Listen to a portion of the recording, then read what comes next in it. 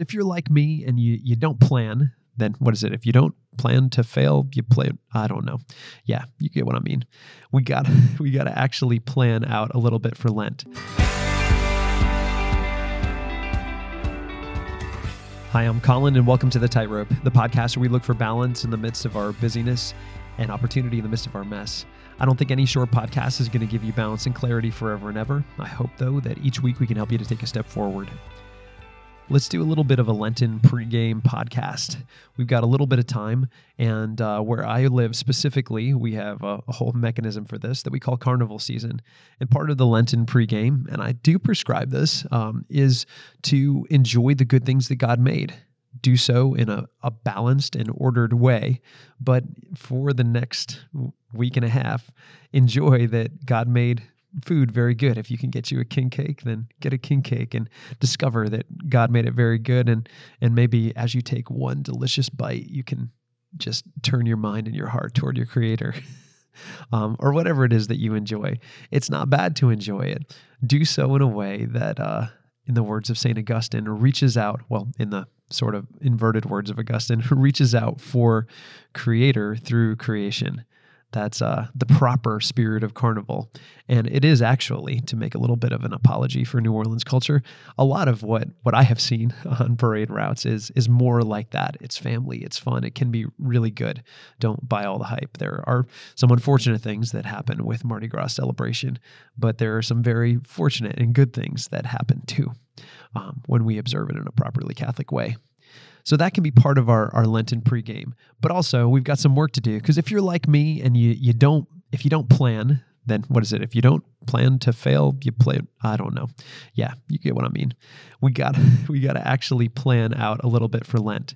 So let's talk about the three categories you want to be looking at. And I'm going to recommend a couple of blogs that are out there. One that I did last year, which is called 25 Weird Fasts, or 25 Weird Things You Can Give Up for Lent. I think that's what the actual blog is called.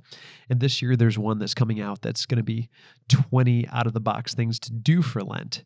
And what I was trying to do in those two blogs was balance out one, the category of fasting and sacrifice, and also the category of prayer and almsgiving.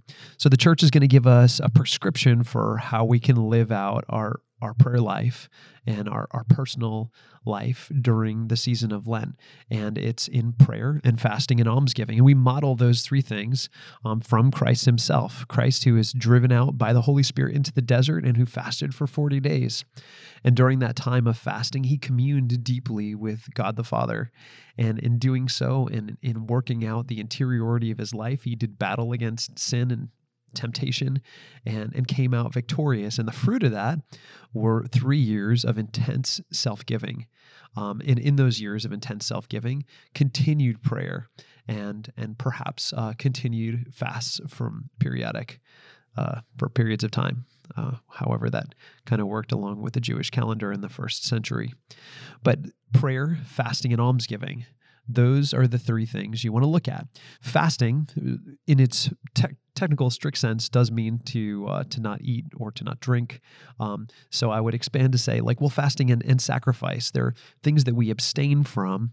And I have a very long list that you can take a look at in 25 Weird Things to Give Up for Lent. Those are things that we say no to, not because they're bad, but because we love God more. They're things that we hold back from so that we can be empty and God can fill us, so that we can enter into solidarity with Christ and solidarity with the poor, so that we can grow in sort of flexing our spiritual muscles and not on our own willpower, but so that we can create space for grace to really do that within us. Prayer. I had an interesting insight today that I was asking my students, I put at the bottom of their test, hey, what can we do for you?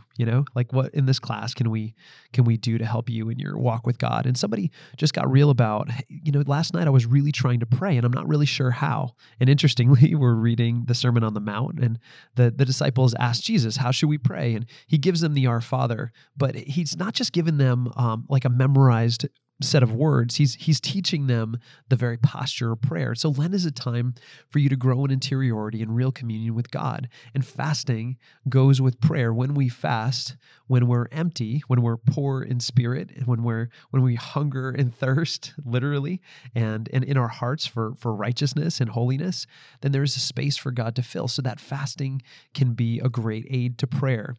I'm not a fan of people who will say, well, don't give up something for Lent, do something for Lent.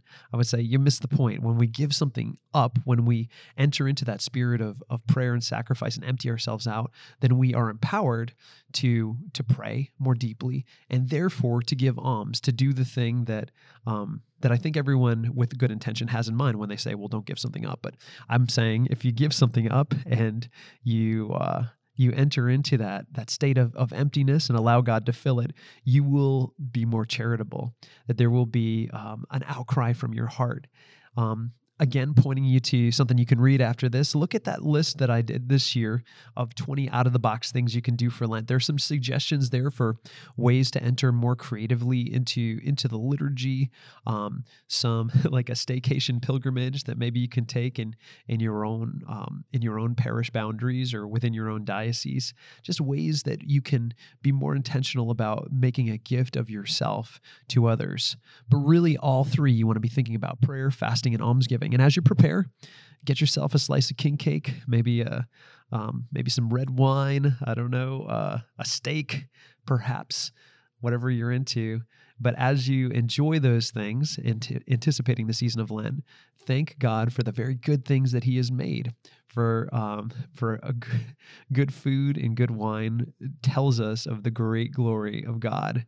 And if you think that good stuff that you're enjoying now is good, wait until you taste and see the goodness of God Himself. So as you prepare for the fast, get yourself a little feast and be ready for the fast. That's an opportunity to encounter God more directly and immediately.